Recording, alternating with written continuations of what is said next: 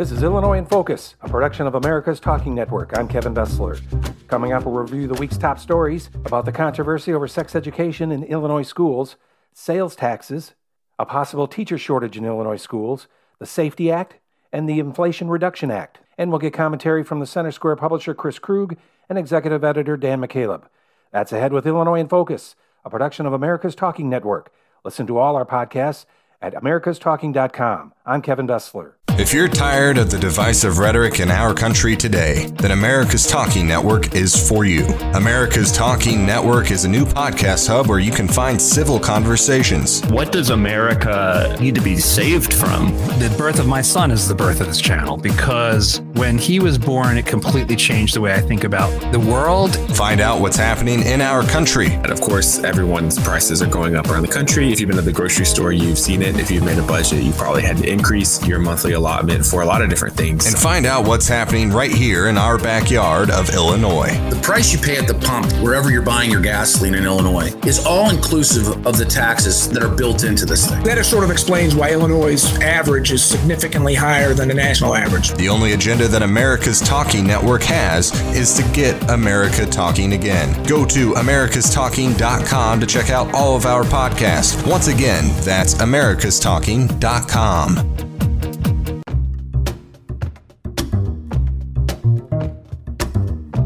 This is Illinois in Focus, a production of America's Talking Network. I'm Kevin Bessler. Here are some of the top stories from the past week.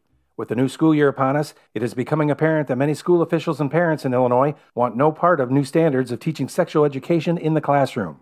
An overwhelming number of school districts have opted out of the curriculum. State Representative Adam Niemerg recently wrote an op-ed urging schools to reject the standards and says they are too much too soon. This is way beyond the pale of what's adequate and necessary for a child to be learning in their school, including kindergartners learning gender identity. Niemerg says the fact that school districts are saying no should send a message to the Illinois lawmakers who passed the legislation. I certainly hope so. If I was a sponsor of the bill and I saw that all schools were opting out, I think that's a very, very clear message sent to the sponsor of that particular bill. Rockford, Mundelein, and East St. Louis are three of the largest school districts to adopt the standards, while normal schools in McLean County did so for only 8th and 9th grades. Sales taxes in Illinois rank among the highest in the country. Scott Bertram has that story. That's according to new research that looked at a population-weighted average of local taxes along with the statewide rate. Catherine Lowhead with the Tax Foundation says Illinois checks in at 8.7%. That is notably very high compared to Illinois' surrounding states, especially Wisconsin, which has one of the lowest sales tax rates in the country. Chicago's combined rate is more than 10%.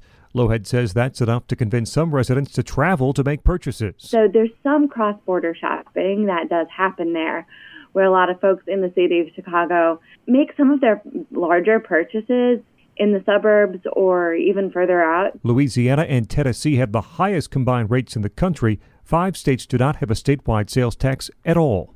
I'm Scott Bertram. Summer break for students is about over, but education officials say there aren't enough teachers to begin the school year. A 2021 study by the Illinois Association of Regional Superintendents of Schools said 88% of districts report a teacher shortage. President Mark Kleisner says it is a dire situation. In terms of the grand scheme of things, we really anticipate severe shortages in the next couple of weeks. But Illinois report card figures show the state had more teachers in 2021 than any other year since 2012. At the same time, student enrollment declined. In 2021, the student-teacher ratio stood at 17-1, the lowest in the past decade. Kleisner says a recent survey showed that around 50% of teachers were thinking about quitting. Now, I don't think in the next month that half the teachers are going to walk out the door, but the fact that they're thinking about it, what mindset brings them back to school? A spokesperson for the Illinois State Board of Education says an analysis of unfilled positions found they mostly affect underperforming schools. Governor J.B. Pritzker responded to recent criticisms over the Criminal Justice Reform Safety Act and the elimination of cash bail. Andrew Hensel reports. The Safety Act abolishes cash bail beginning in January 2023, overhauls police training, and includes other measures. The governor has come under fire recently as opponents of the act say it will put violent criminals back on the street. At an unrelated news conference last week, Pritzker said the measure had helped police. The Safety Act does many things that are very supportive of local law enforcement. We're providing funding, we're providing cameras. We're making sure that local law enforcement have the resources that they need. Pritzker said that the state of Illinois is doing the right thing. Collectively, we are doing the right thing in order to bring more public safety to the people of Illinois. We're providing the resources that local police need. Will County State's Attorney Jim Glasgow said 60 people in the Will County Jail charged with murder could be released due to the act. I'm Andrew Hensel.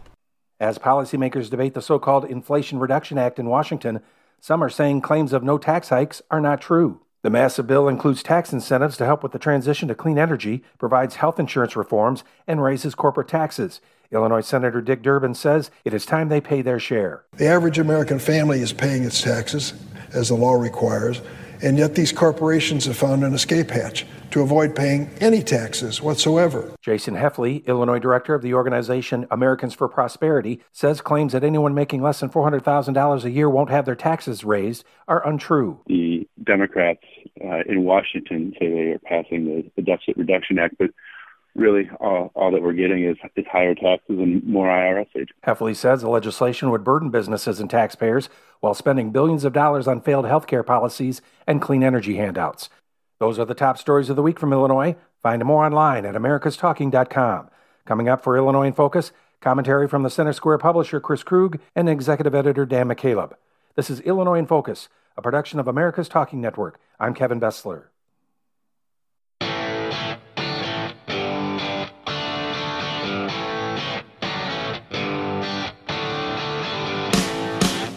Welcome back, everyone, to the Illinois in Focus podcast. This is the Crosstalk segment, commentary powered by the Center Square right here in Illinois.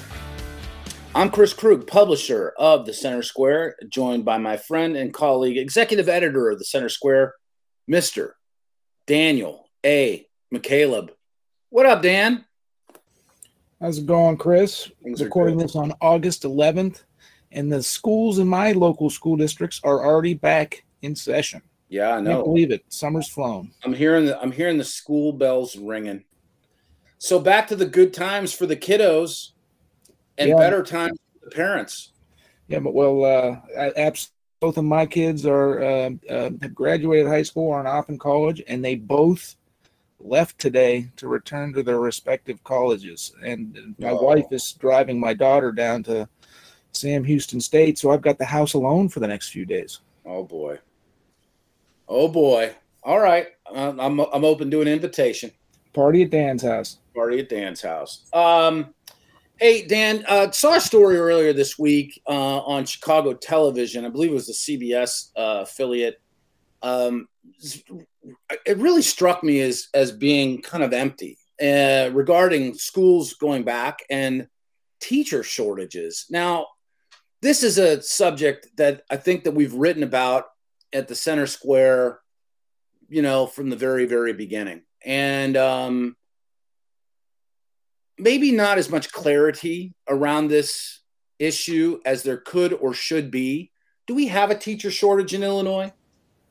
Well, it kind of depends on who you ask. That's why the Center Square looked at the data. You referenced the Chicago TV story on their website, really a huge scare headline. Illinois faces huge shortage of teachers, other academic professionals ahead of the school year. We went in and we looked at the data, and the data from the state shows that Illinois has employed more teachers that last school year than at any point in the last 10 years, and student enrollment has declined year over year for a number of years. The State Board of Education says that more than 99% of teacher jobs are filled. Yet there's turnover, of course, in every business and industry. So you should expect a turnover among teachers as well. But really, while there might be pockets of shortages in some school districts, particularly maybe some rural school districts, the problem is not anywhere near as huge, to use the word used in the headline of the Chicago TV station's headline. It's not anywhere near as huge as some people, particularly teachers' unions, make it out to be. Yeah. So, how objectively, how should this issue be viewed? Objectively. Subjectively, we look at it, we look at the numbers. and then we draw our conclusions. I think, I don't know a labor force anywhere, businesses that I've operated, businesses that I'm aware of, that don't feel like they could use more people, right? I mean, especially at the staff level. But I mean, objectively, is there a teacher shortage in the state of Illinois? I would say only in certain pockets. Statewide, when you have when more than 99% of jobs are filled, I guess it depends on how you view it. If private businesses, right now we've been talking about private businesses and the worker crisis in the private sector.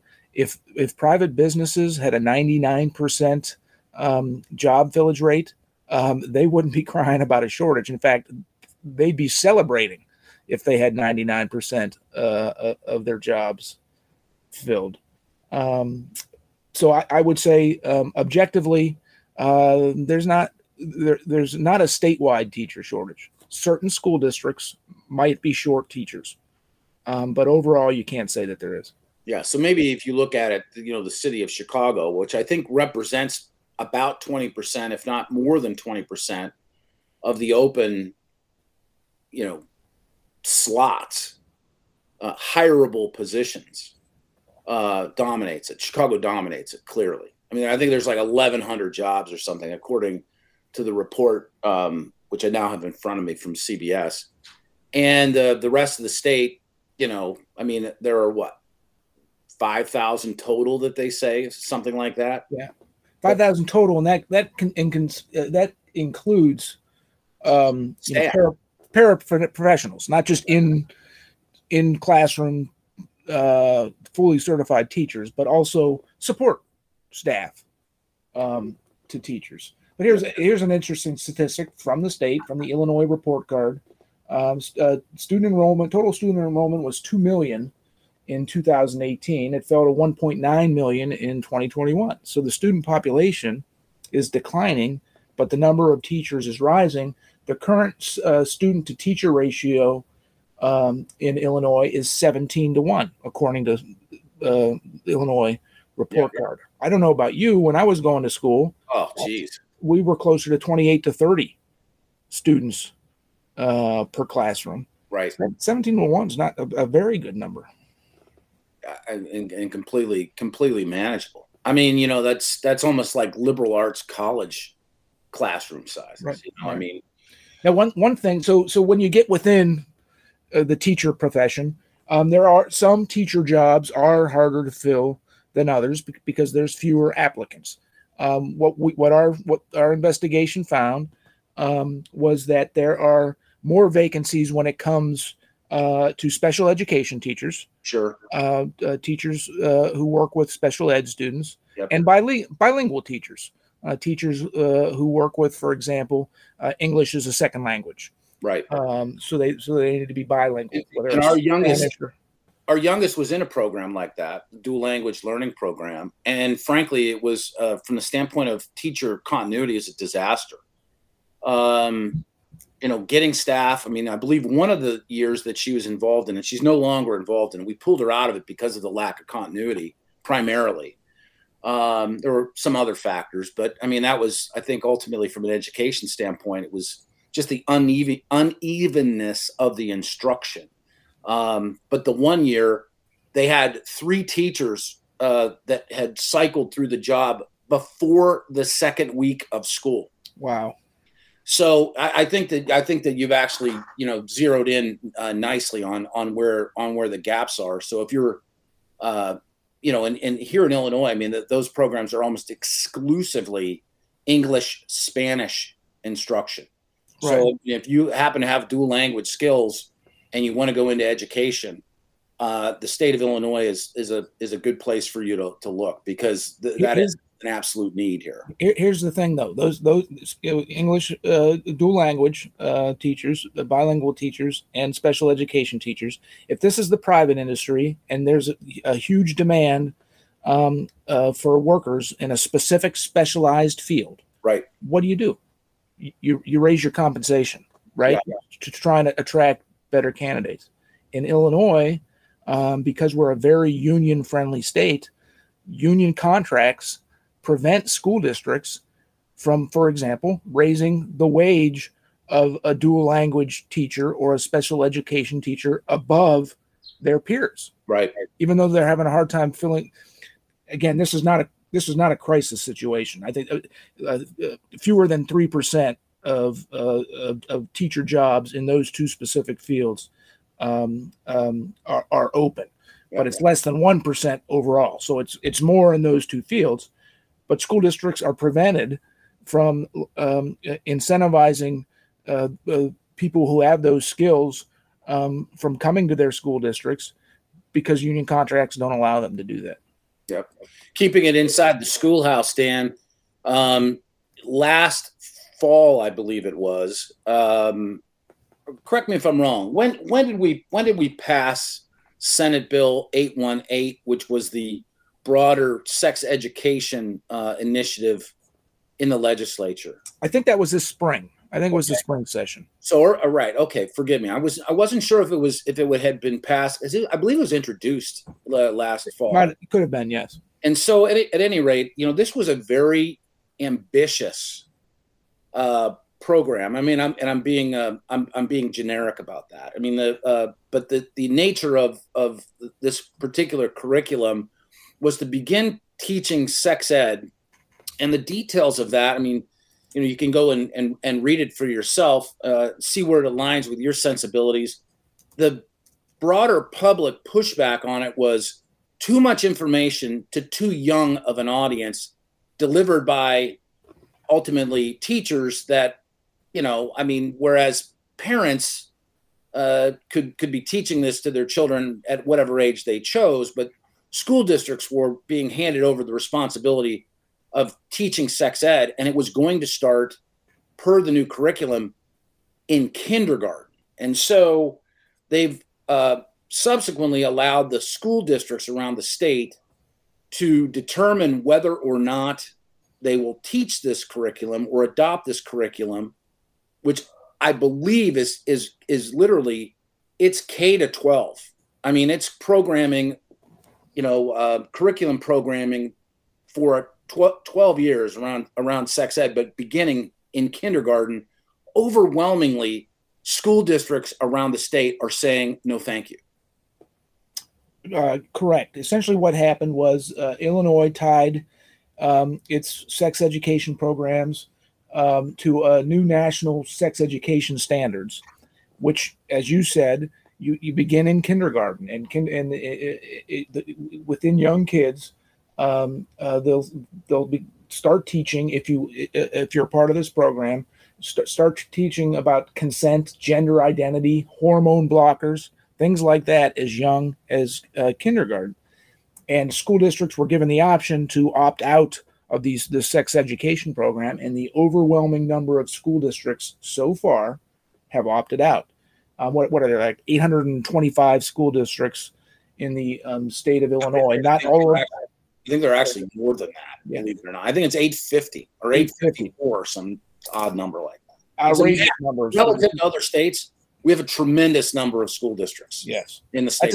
That's a topic for another day, but we could talk about that all day. But of the 850, whatever it is, school districts in the state of Illinois, 534 have opted out, and only 20 school districts have opted in. So school districts across the state are rejecting them. The gap between those numbers and the total number of school districts. Some school districts haven't decided yet, or some districts haven't reported what they've decided yet. But of the ones that have reported, 534 opted out, and only 20 have opted in, as of the last data point that we have, which was earlier this week.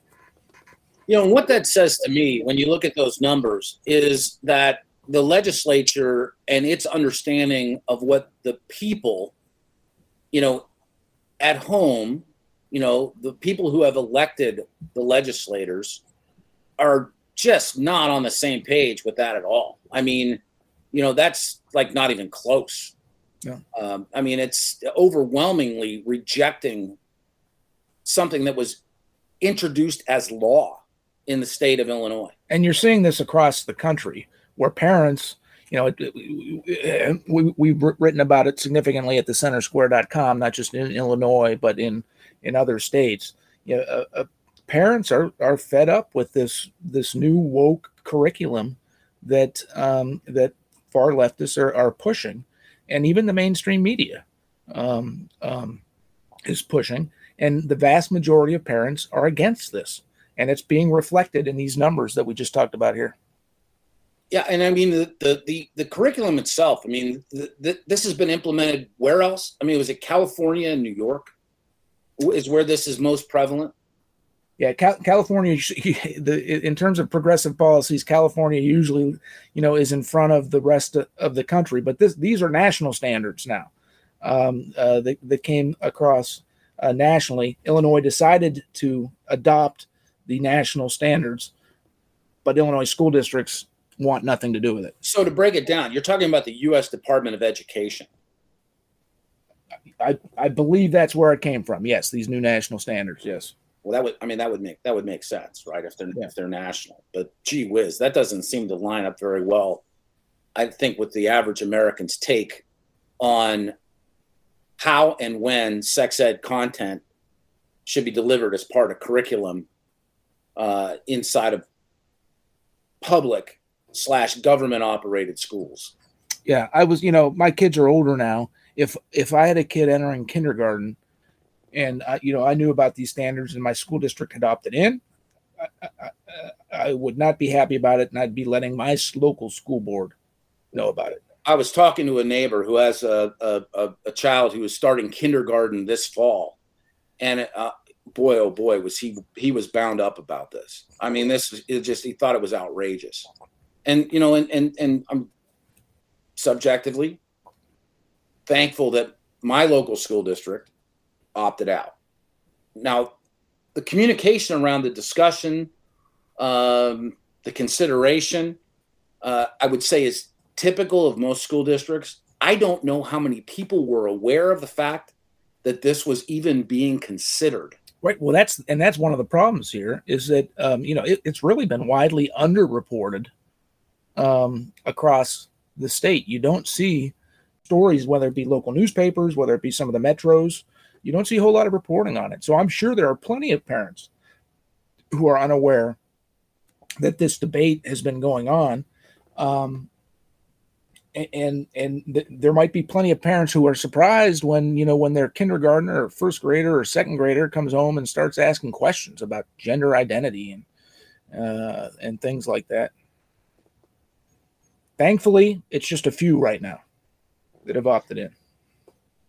Pulling it back out to the state level and, continuing on, with legislative stuff that has been, passed, but not yet implemented.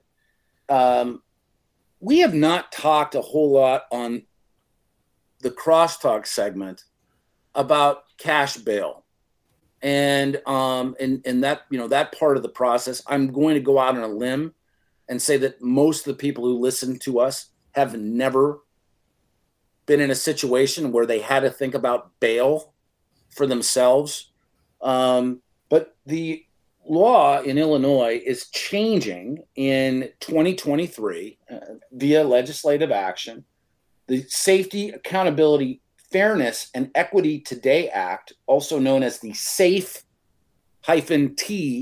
Act, abolishes cash bail in the state as of January 2023.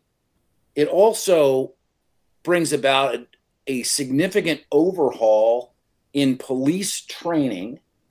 And as our reporting at the Center Square indicates, it includes some other measures, but let's focus on the cash bail portion of this.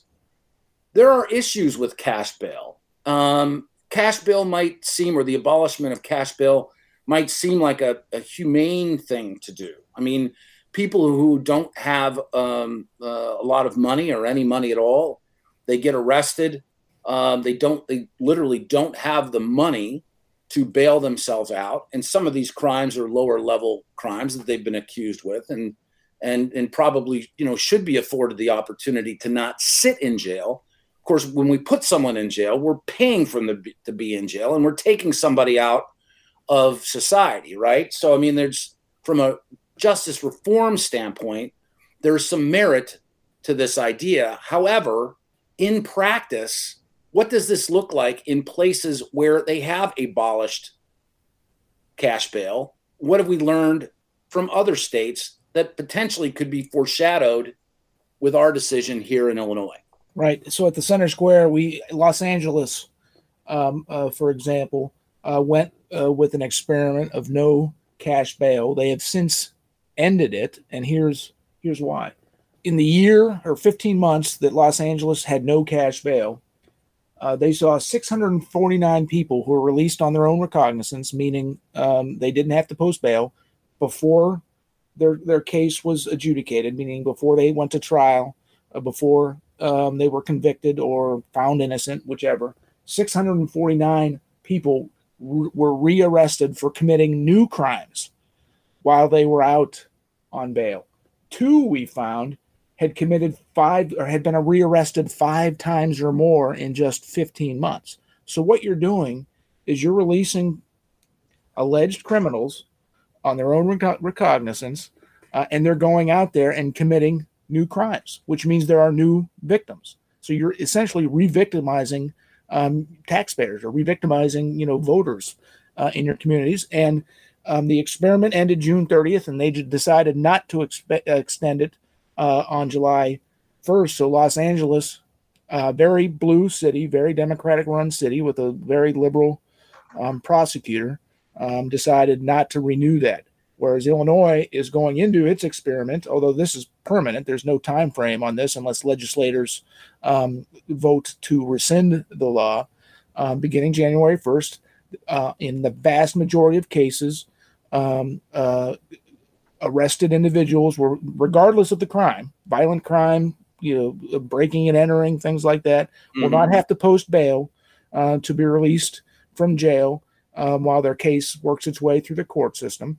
And the state's attorneys across Illinois, the vast majority, 90+%, oppose this and are worried what it's going to mean for crime in their communities. Well, and that seems pretty reasonable. I mean, the concern seems reasonable anyway. But this week, Governor Pritzker, when asked about it and the concern that these state's attorneys have about it, he defended the law, including the no cash bail, essentially saying that requiring cash bail predominantly affects lower income and minority communities who can't afford to pay the bail, so it's somehow racist. So we'll see. I'm not looking forward to see what happens, because I very much suspect what we're going to see in Illinois is what Los Angeles experienced. You keep your fingers crossed, but that's no way to run a state. Right. And I mean, within that SAFE-T Act, if you've been following this story at all, you might have also heard of this referred to as the Pretrial Fairness Act. The state's attorneys, effectively the top law enforcement agent in each county around the state of Illinois, they are not psyched about this at all. No. Oh, no. They're deeply concerned about the recidivism rate. And you commit a crime, you're arrested. Generally, there's a process. You have to post a bail bond to guarantee that you're going to show up for court. If you can't, you remain in jail as the court case works its way through the system. But this is going to be more accused criminals are going to be let loose, and some of them, what number we don't know, some of them are going to commit more crimes against people in their communities. There is some discretion in it, but it's very narrow. Judges would have the discretion to require bail for individuals who are deemed to pose an immediate threat to a specific individual. And the example that was given was if you kill your wife and you're charged with the murder of your wife, well, you're not going to harm your wife anymore. She's dead. So you don't have to post cash bail. Now, if you severely injure your wife, if you beat your wife, and put her in a hospital or something like that, well, you could still pose a threat to her because she's not dead yet. But as long as she's dead, you don't pose a threat to her, so you'll be released without bond. Oh, I get that completely. Yeah, that makes all the sense in the world. And thanks for outlining that for me. The more you know. I mean, that's ridiculous. It's absolutely ridiculous. And the idea that that you could be charged, with homicide and not have to post bail. Wow. I mean, it's bananas. Yeah. Previously, in those instances, bail would be $1 million or more when you're talking about homicide. And that seems pretty reasonable. I mean, for the severity of the crime, I mean, you take another person's life. I mean, it should cost you $100,000 to get yourself out on the street. 10% of the amount, which bail is set. I don't think that there should be 100% discount on getting out of jail on a homicide charge. And it's not as if we live in a state where that's not an actual problem. The murder count in Chicago it's heinous. I mean, it is what we are known for on some level globally. Beautiful architecture, fantastic restaurants, and murder. Sadly, that's the case. And so this is before, and this of course is before this new law, cashless bail goes into effect. It's only going to get worse after that. Right. Your advice to murderers is to hold off until January. He said that. I didn't say that. Well, I'm being completely facetious, but I know. In fact, let me be clear. Stop killing people. I mean, that's my message in general to Illinois, but very specifically to Chicago. Let's just stop killing people. And how about we just trim the crime back, period?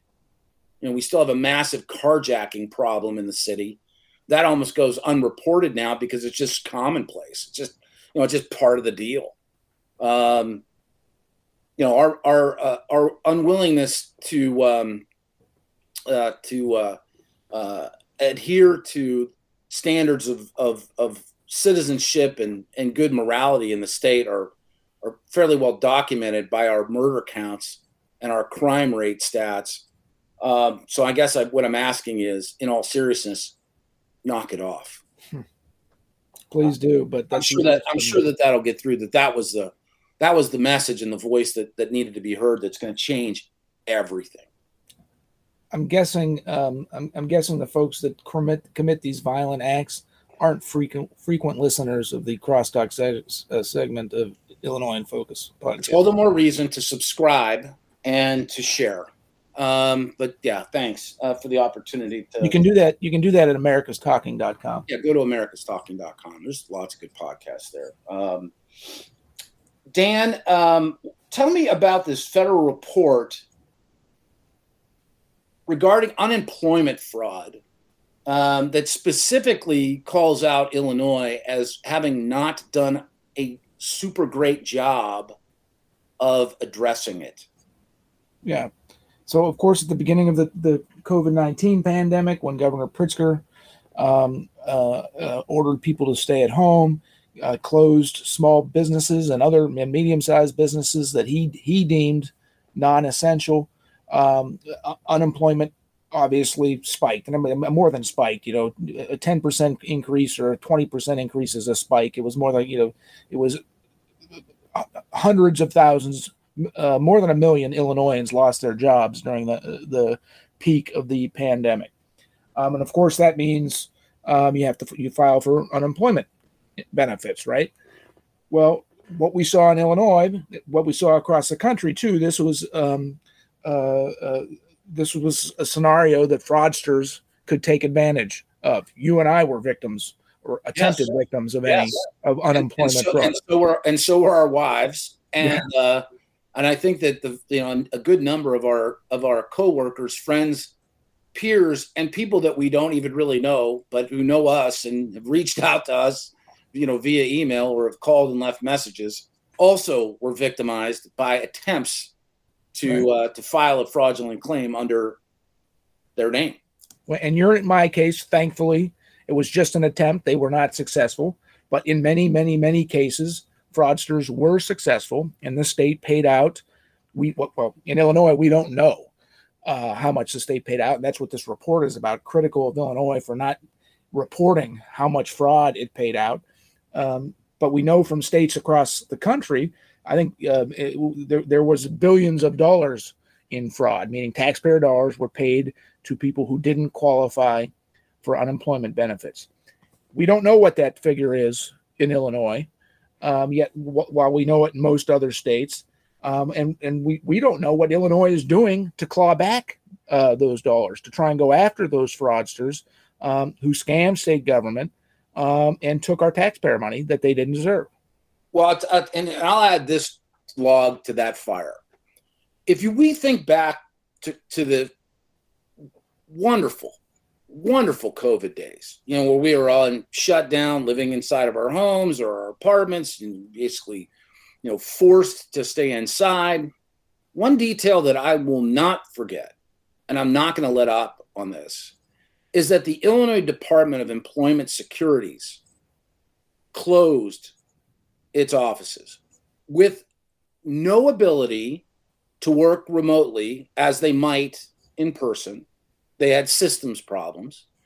When the surge of unemployment came in, we were woefully unprepared to handle it, the volume. And because of the nature of unemployment dollars and the connectivity of those dollars moving from the federal government through the state as part of what was going on at the time, we got way behind. Yeah. I mean, way behind. And in fact, it was the Illinois Department of Employment Securities, I believe, was the last Illinois agency to return to work. And the driver behind that was one act of perceived violence against the Illinois Department of Employment Securities, where someone threw, I don't know what it was, manhole cover. I mean, must have been like the Incredible Hulk, or a parking meter top, or a trash can, or something through a window. Meanwhile, how many windows were broken during the absolute mayhem of 2020? But we locked down the Illinois Department of Employment Securities for a very long time relative to all other agencies and all other work resuming. And that couldn't have helped. No, there's actually another tentacle to this same story too. Illinois was just one of a handful of states, because of its poor fiscal policies over decades, was only one of a few states a handful of states that had to borrow money from the federal government to pay for these massive number of unemployment claims during the early months of the pandemic. And the state still owes the federal government $1.8 billion for that borrowed money to pay down those unemployment claims. So to say that, Illinois completely mismanaged everything about its unemployment process and system, that would be an understatement. Well, and sometimes, understating is simply polite. In this case, let's just kick politeness out the door for a second. I mean, it's a failure that we're still paying for right now. Yeah. So we didn't do such a hot job with that. And tell us how much fraud there was. Come on. And tell us what you've done to fix it. Yeah.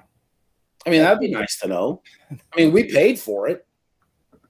I mean, that's the part of this that I think that should be driving most Illinoisans up the wall is that the accountability around, what does and doesn't happen, what goes right and what goes wrong. the transparency around that particular office and what that office did and what they committed. I mean, the dollars that were paid out, as you said, where's the clawback effort? I think my understanding was that we were, as a state, we're just throwing our hands up in the air saying, well, there's not a whole lot we can do about it. It's gone. I believe Governor J.B. Pritzker said something to that effect either earlier this year or last year. So it's as if there is a hole in the bucket. We know there's a hole in the bucket, but we don't know where the hole in the bucket is, and we couldn't patch it in real time. And right now, we're just not interested in figuring out what the mystery was because, hey, you know what? There's always more tax dollars that we can put into the bucket at the top. Don't worry about the holes in the side or the bottom or, the whole lack of transparency over this whole thing is outrageous, and taxpayers should be outraged. Yeah, I mean between that and the PPP program, I mean people are looking at gas prices that are still hanging out around $4.50 at a lot of pumps where we are. Some of the other issues that exist in the economy, all that connection ties back to stimulus and things like this program in particular, where people were, the federal number, Dan, is unsettling, right? I mean, if Illinois is worse on a percentage basis than this, but the federal government says that it paid $3.6 billion in claims, of which the federal government believes $1.9 billion of that was fraudulent. So more than one of every $2 that went out went to someone who shouldn't have been getting it, right. And probably somebody that isn't even in the United States. I mean, that's the other part of this. Is that if the listeners remember during the pandemic, the federal government, Congress, enhanced unemployment benefits while so many people were out of work because of government decisions putting people out of work. So they, on top of the state unemployment benefits, the federal government paid people, and as you just said, they determined that in terms of the federal government's enhanced unemployment benefits, more than half were fraudulent.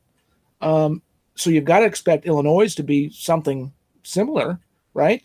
Even if it's a little bit lower. If they're getting called out, I'm assuming it's worse. Yeah, right. I mean, we need to verify that, but wouldn't that be the reasonable conclusion to draw? If Illinois is the poster child for not doing it right at the federal level. Yeah. And if we already know that the federal numbers are, quite literally more than half of every dollar that went out to someone who didn't deserve it, then where does that leave Illinois? Right. I mean, that's probably a story that people who are running the state of Illinois would prefer not to talk about. Because and they aren't, because we ask regularly. Our Center Square, Greg Bishop asks regularly, and stonewalled. Well, thanks for nothing, as they say. It is an absolutely gorgeous day here, by the way, in suburban Chicago. It's probably 72 degrees. The humidity's down. And Kevin Bessler, intrepid reporter, is telling me that I've got to buckle down for winter, as per the Farmer's Almanac. Story on a lighter note. However, it's not looking like it's going to be a lighter winter, brother. Is it ever? Come on. No, it's true. I mean, yeah. So Kevin Bessler, Kevin Bessler, a reporter this week, dug into that, talked to the folks who monitor the Farmer's Almanac, and their prediction is for a pretty severe January, February, and maybe even into March. His line here: the publication is warning readers that this winter will be filled with plenty of shaking, shivering, and shoveling. The three sh's. I got another S word that I'd like to toss in there, but it's not FCC compliant, so I will pass. Yeah, I mean, one of the refrains, that is often tossed about with regard to Illinoisans deciding that they've had enough and they're not taking it anymore and they're going somewhere else is the weather. The weather's a factor, but as you're sitting in your house this winter and it's potentially minus 20 degrees because the polar vortex has decided to return, my prediction for you is going to be pain. The heating costs are not slowing down. And I don't know if you caught a look at your electric bill from the last month. I just paid mine. You know, of course I get, I've gone paperless, you know, which is great, except for the fact that you have no understanding of like what it is you're paying for. But holy cow, my electricity bill is about 40% more. I'm spitballing than I paid a year ago for the same period of time. Yeah, see, me too. All summer, every time the new electricity bill comes in, I'm like, ugh. Yeah, the cost of all energy is up significantly in the past couple of years, year and a half, couple of years, and we expect, for those who heat their homes with natural gas, you know, it's going to be more expensive. This past winter was expensive. It's going to be more expensive this next winter than it was last winter. You might have to go back to selling your own plasma to kind of keep pace with it. We could go on and on about the federal government's policies that are driving up those costs too. And of course, you know, we were talking about the severe winter that Farmer's Almanac has predicted. It is nice. It is August. You don't want to think about winter, but let's face it, winter is coming. Well, and you could talk about the bigger, broader issues related to energy on the America in Focus podcast with Washington, D.C. Bureau Chief Casey Harper at some point in time. Maybe Casey can get to the bottom of that. But, you know, for us here in Illinois, we'll just sit down, shut up, and take it. I'm sure our elected representatives in Springfield are all over it. There's no question. There's no question. I mean, now that they've passed the sex ed for kindergartners bill and no cash bail, I mean, they can move on to lesser things like, the cost of heating people's homes. Dan, we've run out of time, and clearly I've lost your attention. So we will put a pin in it for this week. It's always great to spend time with you. Thank you very much. Enjoyed it as always, Chris. Dan McHale, this has been Chris Krug. You've been listening to the Crosstalk segment commentary powered by the Center Square. Now over to Kevin Bessler for a look at what the Center Square will be working on next week.